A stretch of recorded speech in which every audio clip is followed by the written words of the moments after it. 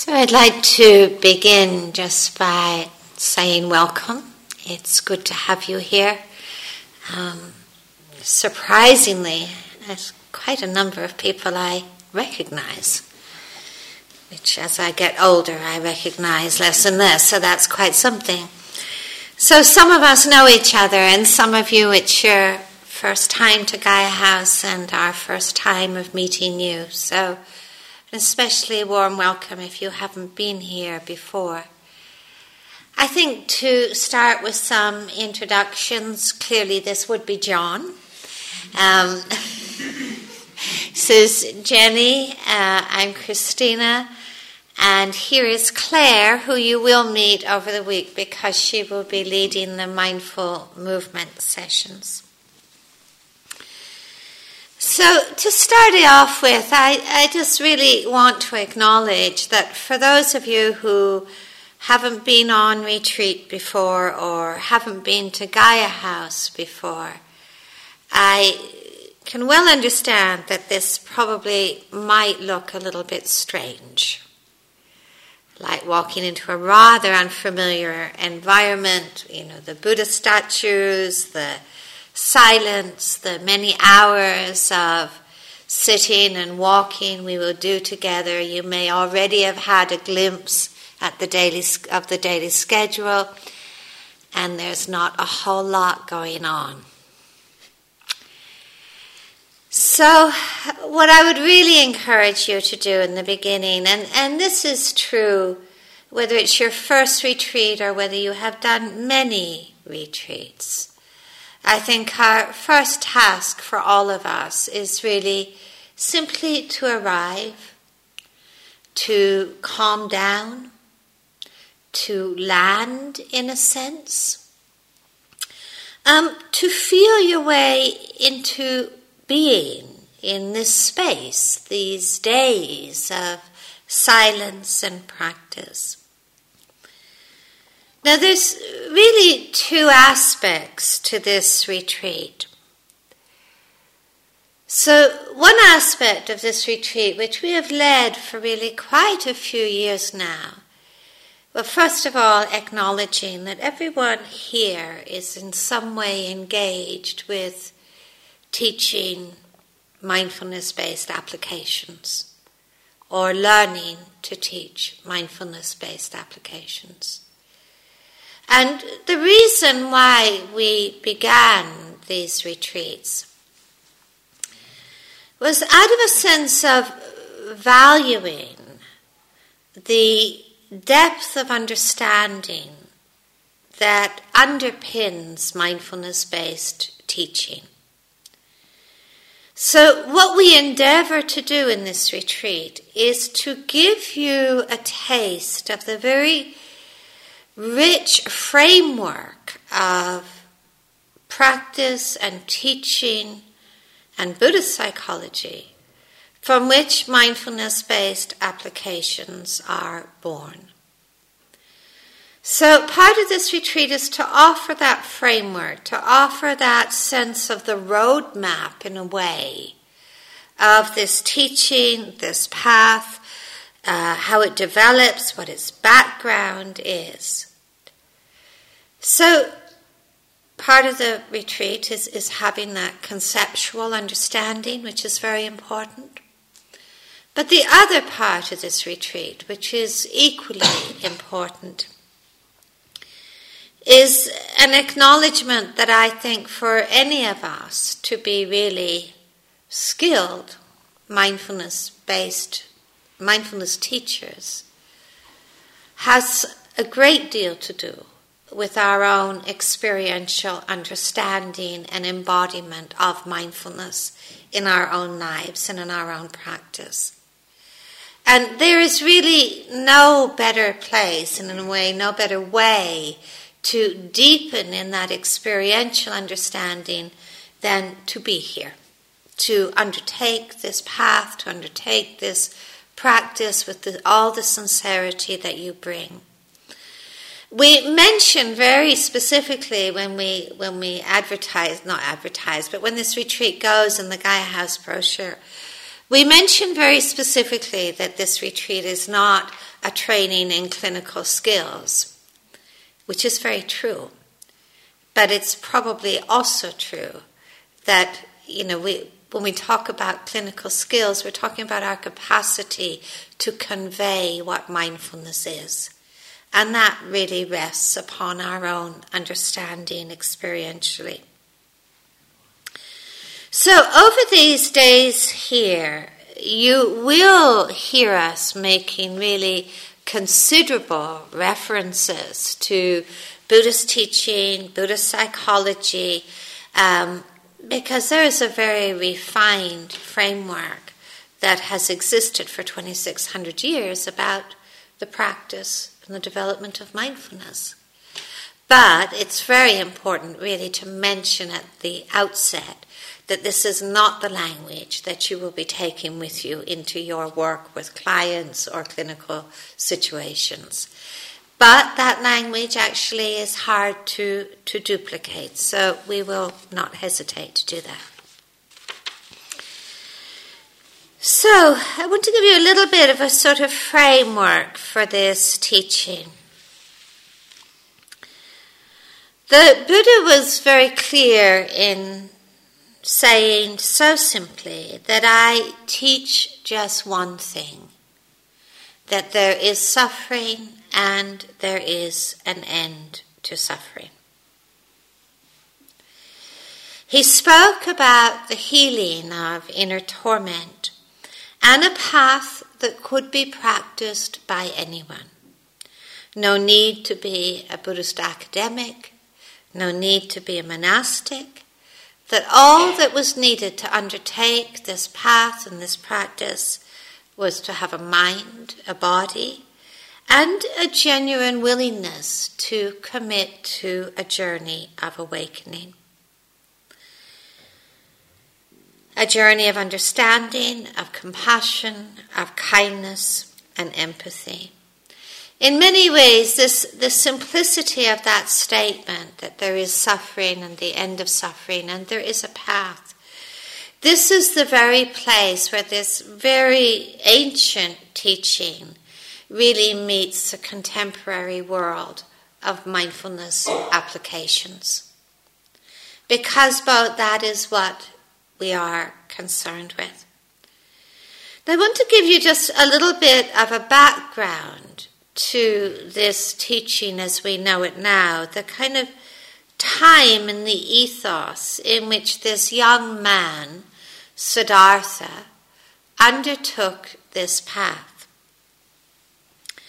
2,600 years ago, the kind of spiritual ethos in India at the time that Siddhartha lived, which admittedly was a very difficult time to live in terms of deprivation, in terms of caste structures, in terms of poverty.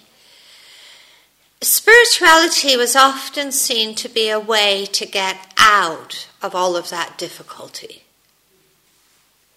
So spiritual paths at that time, quite understandably, often emphasized certain values such as transcendence, getting out of, overcoming, disconnecting or disengaging in a way from a life that was difficult to bear and to be in. And in that kind of ethos of that time, much of what comprises us as human beings, our bodies, our emotions, our minds, our lives, our relationships, was in many ways regarded to be something of an obstacle in the spiritual journey, something of a problem, something to get over. When we hear that story, we think, it's 2,600 years ago, the times are different now. But we actually kind of get a sense of how very timeless not only are the human dilemmas we all face, but how very timeless is our inclination to disengage and to get away from the difficult. It is almost as if aversion has a history as the human psyche. When we take away the sort of kind of like the furniture of people's lives in that time, what we do see is people coming to the Buddha with the very, very similar dilemmas and questions that people in our time face, that we may face. That what do we do with being born and living in a world that we often don't feel to be able to control? What do we do with the age, the realities of aging and sickness and death and a body that somehow is not always the body we want, or even the life that is not always the life that we want? What do we do with the kind of age-old disappointments of often not getting what we want in life, often getting what we don't want? The kind of frustrations that we can experience on a daily basis. What do we do with change? The changes that happen in ways that we don't always want or find hard to accept.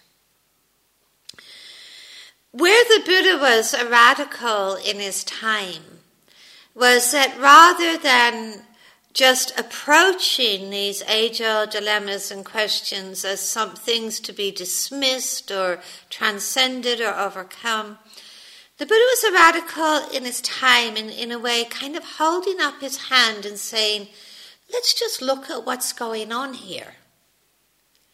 Rather than resisting this life, rather than trying to overcome it, perhaps we can understand it. Perhaps we can learn to meet this life with all its joys and its difficulties, with kindness, with mindfulness, with understanding, and that perhaps freedom really lies within our own hearts and minds rather than changing the furniture of our lives. I think you get a sense of how this kind of teaching has translated over the years, and now in our time, the very essence of mindfulness-based applications lies very much in that kind of inner shift. That perhaps we can really understand what is going on here. Perhaps we can make peace with what is rather than fearing it. Perhaps we can bring kindness to what is rather than rejection. Perhaps we can bring compassion to this life rather than anxiety. Perhaps not being in control doesn't necessarily mean we are out of control. When the young man Siddhartha looked at the reality of his life, with its disappointments and its joys, he saw in his own mind, I think, responses to that reality, which I think we can probably all relate to. He said, what are the classic pathways of responding to the difficult? One is despair. Life is unfair. Nothing I can do about it. Just kind of sink into helplessness and powerlessness. He said another way of responding to life's realities is with anger, with aversion. This shouldn't be happening. It must be somebody's fault. It's either your fault or it's my fault. He said another way of responding to the difficult is agitation. How do I fix this? How do I find the answer? How do I make this change? How do I try to shape this into something I want? Said another response is guilt. I'm unworthy. I must have done something to deserve this life. And what Siddhartha saw is that these responses, rather than ending suffering, rather than bringing peace, that they actually compounded suffering. So what he discovered in his own mind, in his own life, that rather than following these pathways, that there was another pathway that could be followed that didn't compound suffering. And that was a pathway of investigation, of understanding, of mindfulness.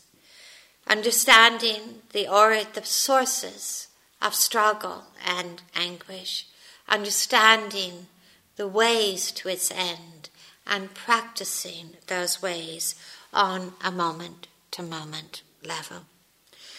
This is actually what we'll be doing here during this retreat.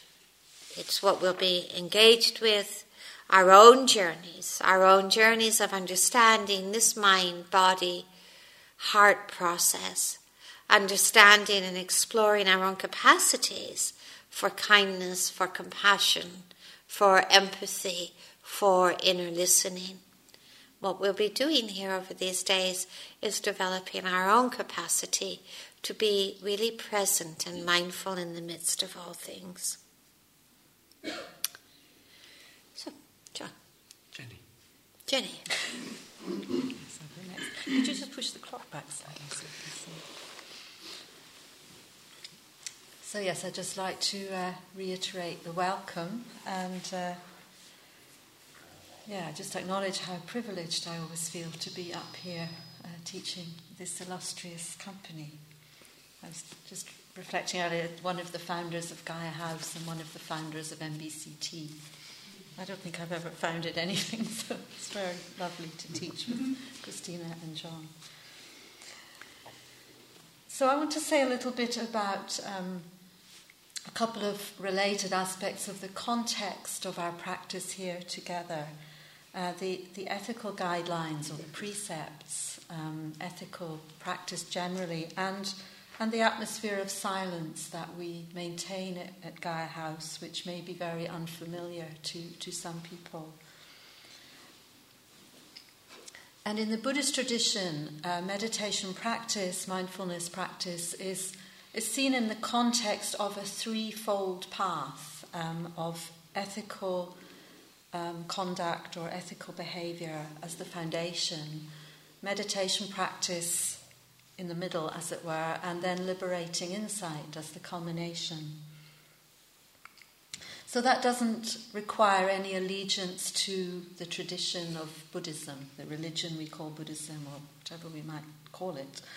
But really just to acknowledge that in the practice of meditation, our behavior, our lifestyle, our general values really have a powerful impact on our mental states and therefore on our practice. And this is, I think, very implicit in the attitudinal foundations of MBSR and MBCT. And it's just made in a way more explicit in the Buddhist tradition. So the word that is used in the Pali language, the word is sila, that is used for this ethical basis. It literally just means conduct or behavior.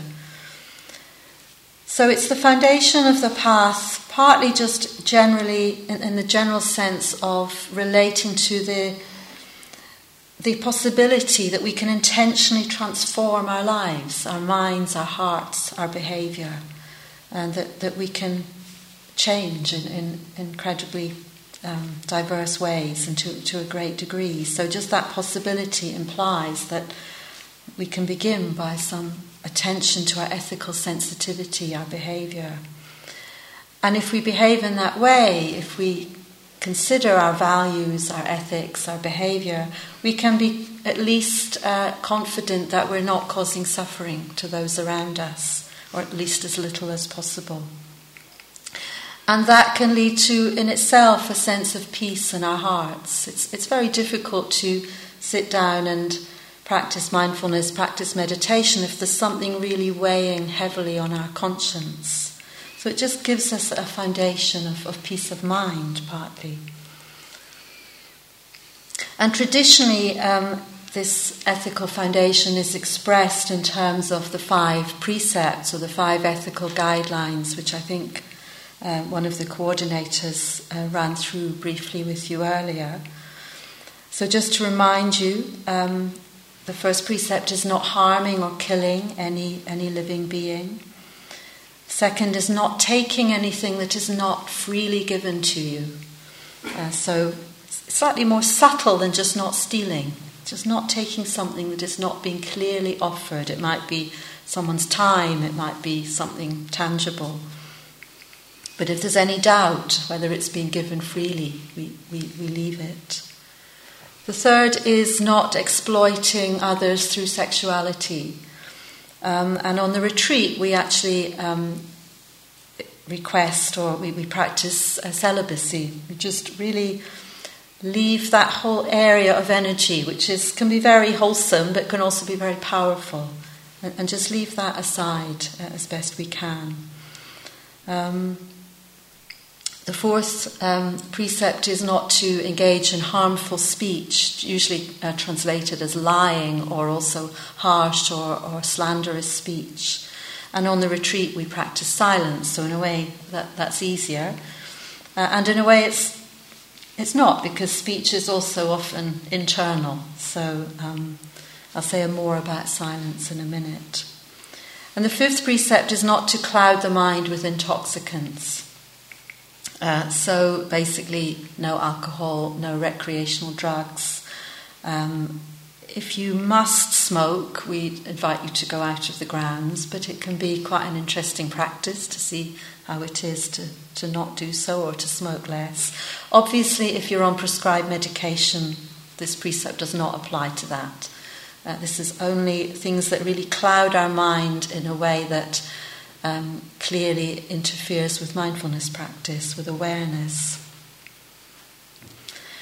And these precepts, they're very non-specific in a way. They're clear, but there's no specific prescription as to how this might manifest in a particular lifestyle. We each have to work out what they mean for us.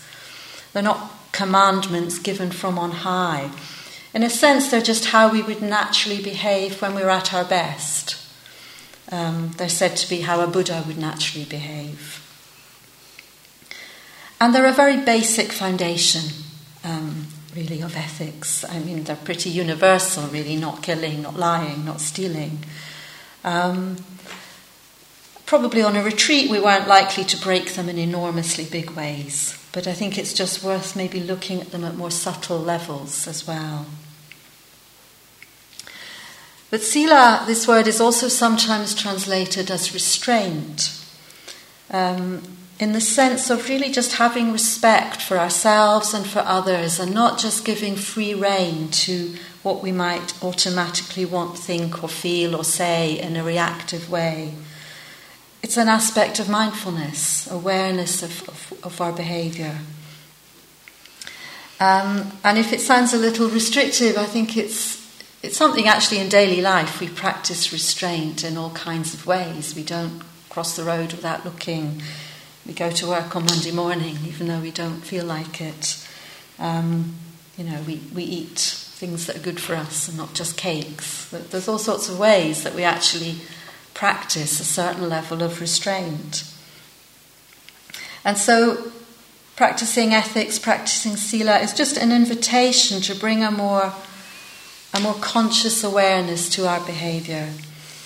Being clear about whether it's wholesome, whether it's supporting our practice, whether it's in line with the precepts, whether it's supporting those around us.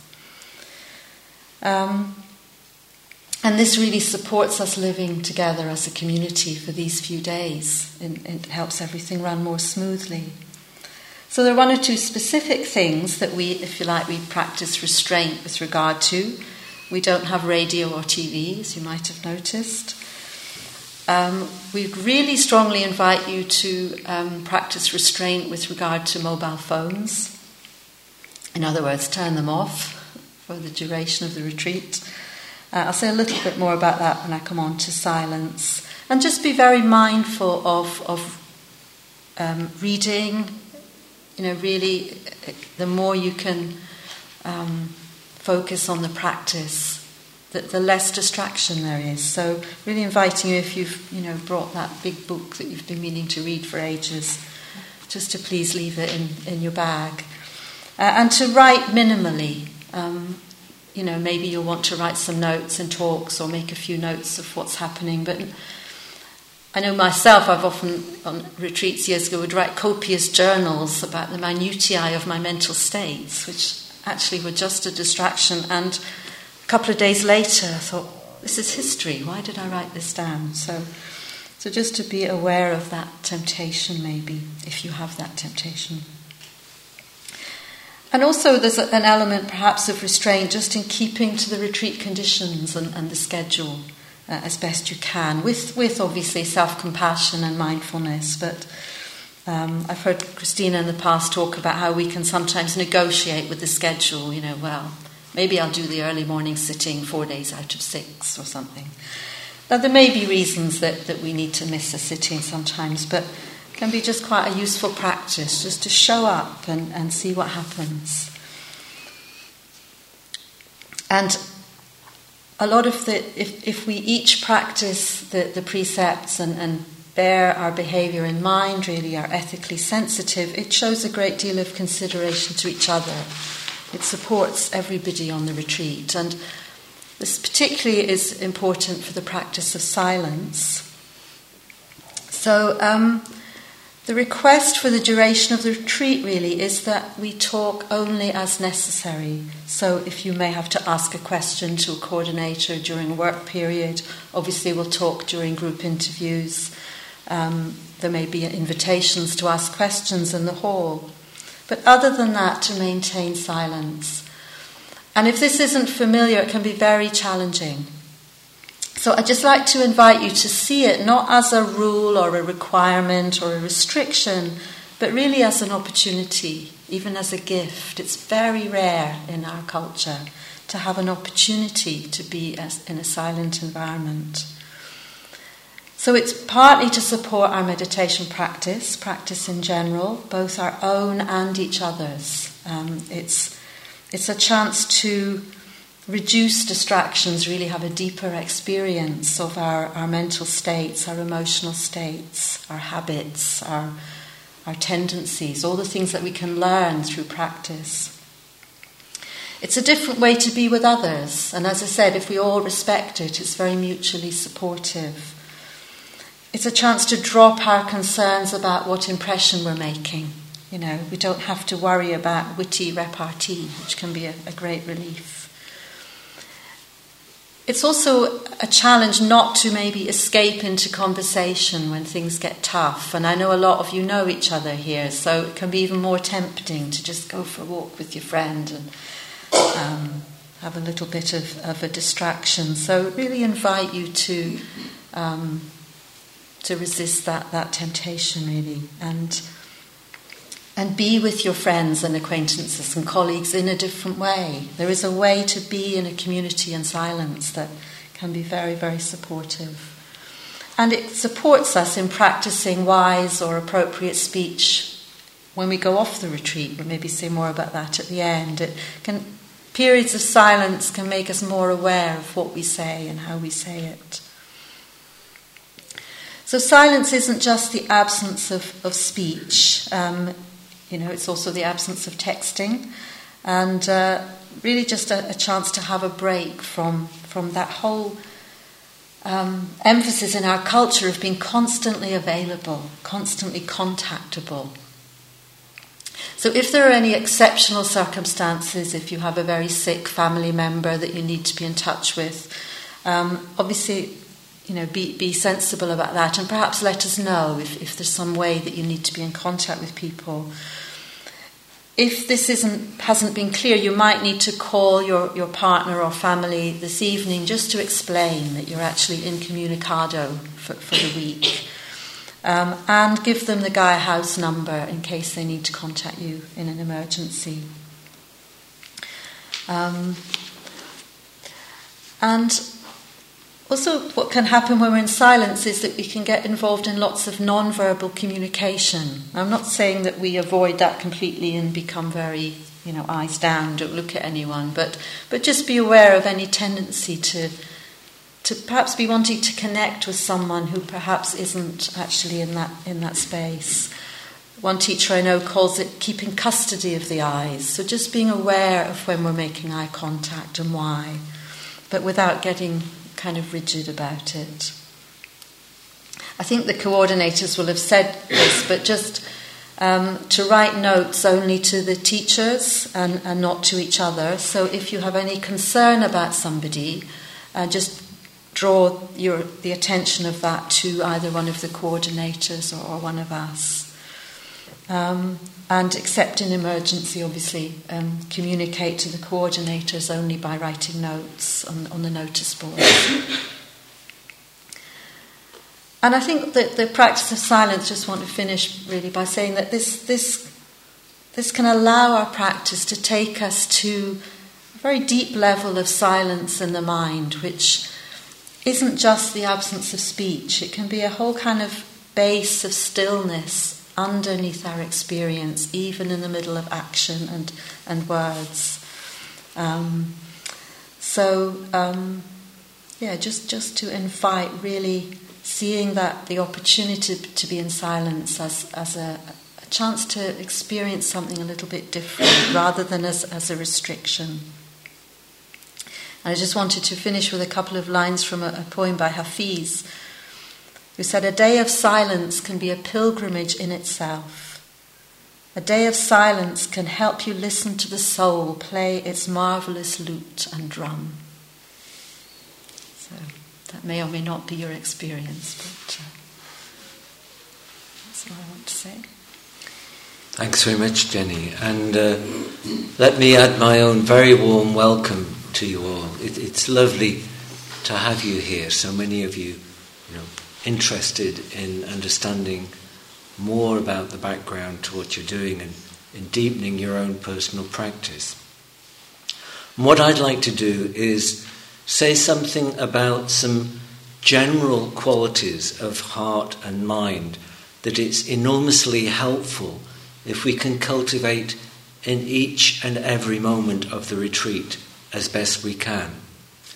Because what we're doing here together is essentially creating a situation by arranging conditions, particular set of conditions that will enable us to deepen our practice, deepen our understanding in ways that will help us reduce our own suffering and those of the people we serve. And of course, that's exactly the strategy that we have in mindfulness-based applications. We create a set of conditions to achieve the aims we're intending. Now, the most obvious set of conditions, the features of both, are the specifics, the meditation practices, the teachings, the exercises, the instructions. But what I really want to focus on are what you like is more the background, the sort of whole atmosphere in which those specifics are held and informed and infused. And the qualities I want to focus on are very much here the same as those that are essential to what you're doing in your work. And as well as the tradition emphasizing the crucial importance of these more general qualities, we're now getting more and more evidence that these are vital to the effectiveness of mindfulness-based applications. Many of you will know, for example, the evidence that from the Exeter work, which shows that the compassion, the change, the increase in self-compassion that patients experience over the course of MBCT is one of the key mediators of change. And crucially, that comes about not because they've been taught particular compassion practices, but because it's in the atmosphere. The instructors in their own being have embodied compassion, which has influenced everything that's been done, and that's what the participants have picked up. So this is really an invitation to use this retreat to cultivate some of these qualities, which I'll go into briefly now, within yourself, both for your own welfare, but crucially also because these will affect very powerfully the way you deliver the specifics of the programs, which in many ways are the easier bits. The more subtle background features are the ones that really need the attention. The first one I want to focus on is indeed compassion, kindness. This is seen as the foundation of all the practices that are the many practices that exist within the Buddhist tradition. This general sense of goodwill, of kindliness, friendliness, closely related to compassion, which is the particular aspect of this in the context of suffering and pain, where there is a deep concern and care and empathy for the suffering of another and for ourselves. And the reason kindness is given such crucial importance is because so much suffering comes about from a basic endemic unkindness and harshness. Unkindness to ourselves, to others, to experience. If we look at the way we treat ourselves, quite often there is a harshness about our judgments, the way we push ourselves and drive ourselves in a way that if we saw another person treating another one like that, we would be quite appalled. But somehow inside ourselves, this we can become quite habituated to. And of course our patients experience exactly the same. Self-criticism, self-judgment, these are very powerful sources of stress and maintainers of depression. We are unkind to others in our thoughts. Again, we judge them, we get irritated, we get tetchy, and often this will be expressed verbally or in our behaviour, and that'll just feed back and create further problems for us.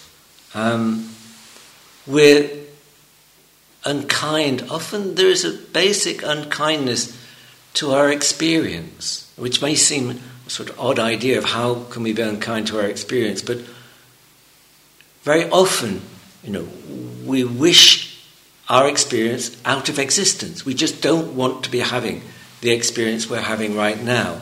And really that's the ultimate in lack of goodwill. We just don't want you here at all. And most often there is some sense that this shouldn't be like this. We want to be having experiences that we're not having. We don't want to be having the experiences we are having. There's this sense of rejection and resistance to our very own experience, which is fundamentally unkind. And many of the patterns that keep the emotional disorders with which we deal, as we'll see, going, is this root pattern of aversion, reacting to unpleasant experiences with the wish to get rid of them, avoid them, destroy them. And it's that fundamental aversion that is at the root of suffering, and for which kindness is the most powerful solvent. Kindness is not just a way of being nice, it's actually immensely powerful as a way of undercutting the very roots of the suffering which both we and the patients we seek to help experience. So the invitation is, as much as you can in every waking moment, to bring kindness to yourselves, a gentleness, particularly when things aren't going well, when your mind's all over the place, rather than turning on yourself, just softening and being kind and understanding and gentle. Practice being gentle in your movements. A kindness to others. You may not have much opportunity to express it verbally here, but you can wish people well as you pass them. May you be well. May you be happy. There may be opportunities to be generous in the work period, helping people with their jobs. What Jenny's been describing in relation to the precepts and silence, these are in many ways gifts to ourselves and others. And they're ways for us to express our kindness by helping create together this kindly container of silence and good behaviour in which we can feel confident and relaxed. And kindness to our experience, allowing it to be just as it is, not struggling with it, not demanding that it's different from how we actually find it, accepting that in this moment, this is what the universe has delivered to me. How can I welcome it, receive it, take what it has to offer? Because often it's the most difficult experiences that provide us with the most powerful learning. So, a central emphasis on kindness. And kindness to experience leads very naturally into another general quality, that of allowing, letting go, letting be, not struggling with our experience to insist that it be different. It's really much what I've said about our kindness to experience, but it also means cultivating patience. We're a big retreat, there's going to be long queues for the meal times, for shower rooms, whatever. Again, rather than getting into a struggle with what is, seeing if it's possible just to let it be there, allow it. It's not passive, it's not resignation. It's the crucial first step in allowing things to unfold in a different way, rather than get stuck in our pattern that comes from our rejection and need for things to be different. The last quality I want to focus on is again related to this letting be, allowing, and that's simplicity. You've probably heard many times that, mindfulness is basically very simple. All we have to do is take care of this moment, and that will take care of the next moment, and that will take care of the next moment, and that's all there is. And sounds in principle very easy. But of course, in our everyday lives, the busyness we have, our projects, our responsibilities, our planning, our to-do lists, our decision-making, all these interfere with that basic simplicity. Here you have this precious, wonderful opportunity, a rare opportunity to let go of all that stuff for a week. You've got no responsibilities, there's no decisions to be made, no plans to be made. Heard this lovely conversation this afternoon. Mark, the coordinator, was asked by one of you, I don't have a watch, what will I do? And he said, surrender to the bells. And really, that is the invitation. We will be giving you instructions as to what to do and when to do it. And it's very simple, sit, walk, get up, eat, and so on. And there's no need to plan. You don't need to make complicated decisions or projects. Just surrender to the schedule. Go with it. And just see what that simplicity can do for you. Thoreau, one of John Kabat-Zinn's beloved authors, has this lovely quotation: our life is frittered away by detail. Simplify, simplify, simplify. And again he writes, I went to the woods because I wished to live deliberately, to front only the essential facts of life, and see if I could not learn what it had to teach, and not when I came to die, discover that I had not lived. So again, if we can simplify within this retreat, we have that possibility of coming close to life, coming close to our experience, and really connecting. So I would really encourage you right now to tie up any loose ends that you may have brought, to let go of any grand projects or schemes or aims or problems you wanted to work on while you were here. Just consciously release them. Breathe out, relax, arrive, as Christina said, and as much as possible, just soften yourself into the retreat. Bring this quality of gentleness, softness and kindness as much as you can to each moment of the retreat, beginning now. There's no need to defer it, because this is the ideal time to begin this process in as gentle and as kind a way as you can. So I wish you a fruitful and kindly retreat.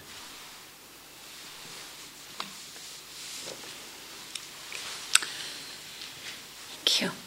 So we will end the evening with a short sit-in, but before we go into that, please feel free to take a moment. If it's helpful, stand up and stretch.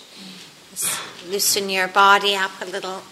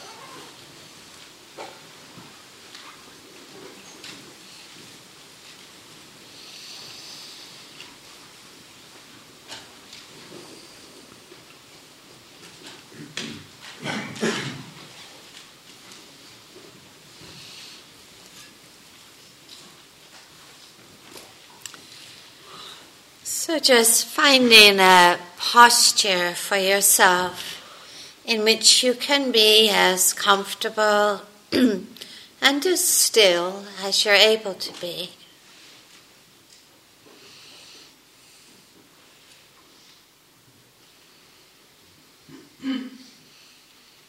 And taking these moments just to be aware of your body as it is in this moment, how your posture is, feeling your feet touching the mat, the ground,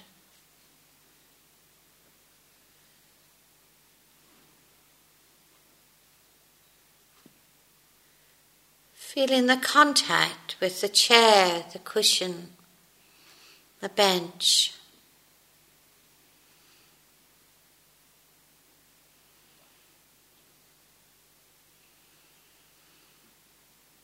Just mindful of whatever sensations are present in all those places of contact, of connection, whether it's warmth or pressure or hardness.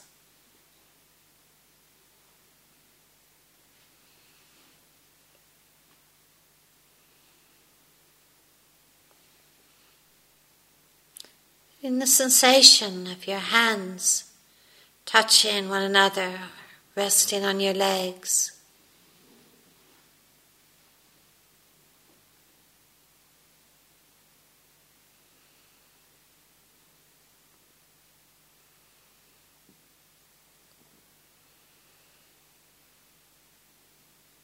Feeling the touch of the air on your face. Touch of your clothing on your skin.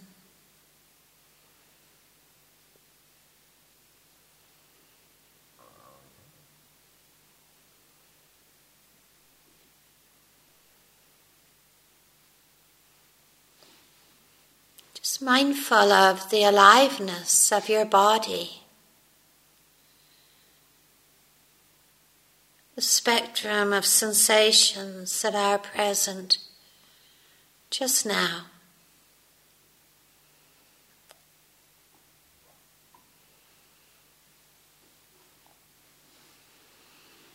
And making room for that spectrum of sensation, whether pleasant or unpleasant. Feeling what it means to be present in your body.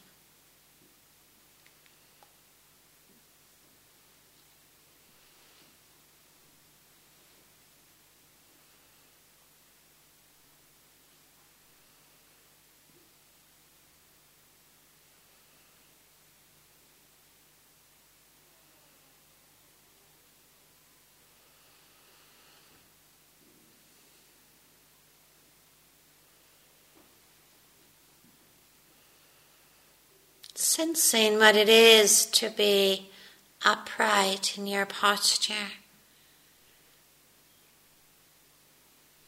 the length of your spine,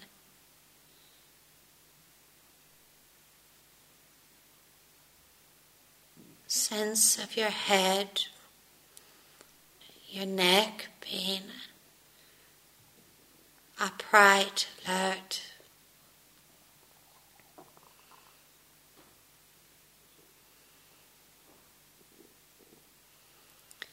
Embodying that quality, those qualities of alertness, presence, wakefulness within your posture.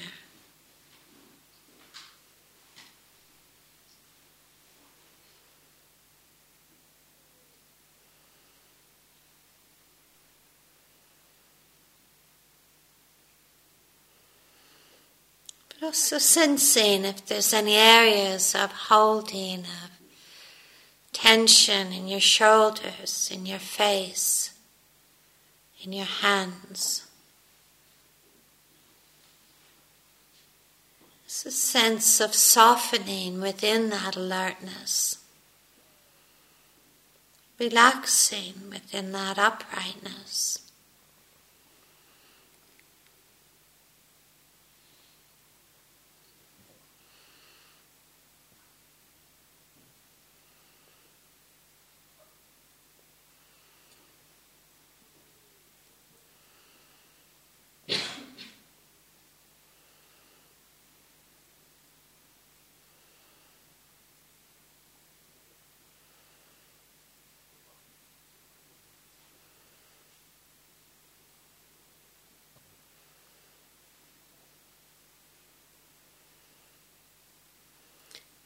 And expanding the field of your attention, a way of just listening.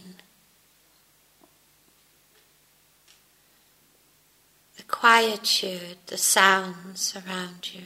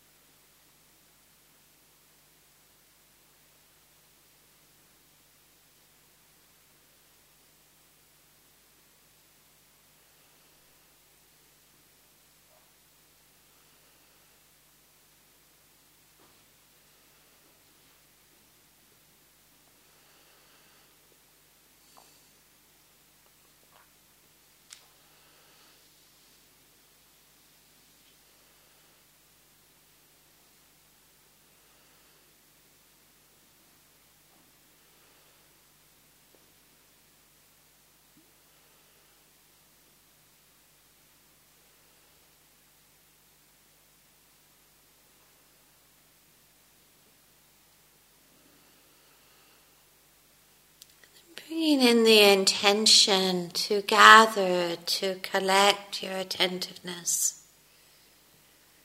to be just a little more focused and mindful of your body breathing, without forcing or controlling in any way. Just tracing the movement of just one breath at a time, from its beginning to its ending.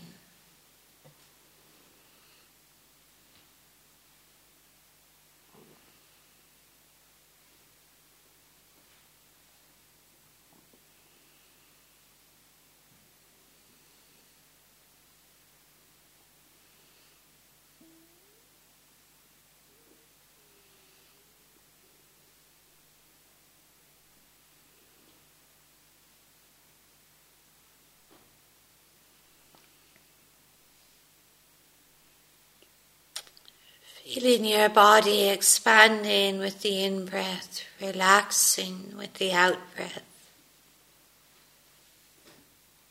The coolness of the air entering your nostrils. The warmth of that same air leaving at the end of the breath.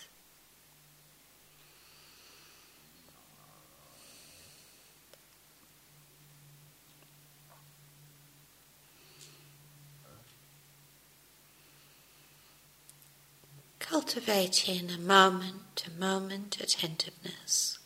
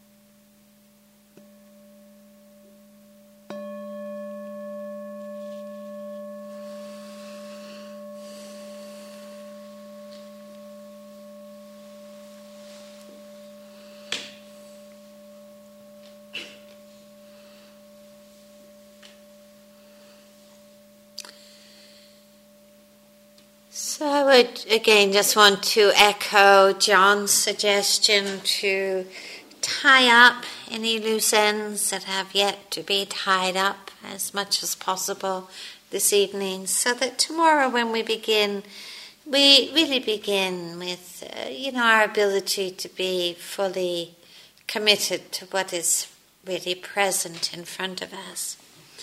I know that some of you have travelled quite a bit today or come from work and you're probably weary, but even so, you probably haven't been encouraged to go to bed at 9 o'clock since you were about 10 years old. But I can also almost assure you that tomorrow night when 9 o'clock rolls around, you'll be thinking, where is my bed? Where is my bed? But I'm very well aware that some people have the gift of being great sleepers, and for others it's a little more challenging, especially in new places and shared rooms. So I just wish you the best. Nothing else I could do about it. There are no options, but I do hope that you rest as well as you can. And tomorrow the wake-up bell is at 6:30, and if the bell ringer at that time, please, that's not the place to practice restraint. That's actually the place to practice plenty of enthusiasm. Come to sit at 7 o'clock. So, rest well.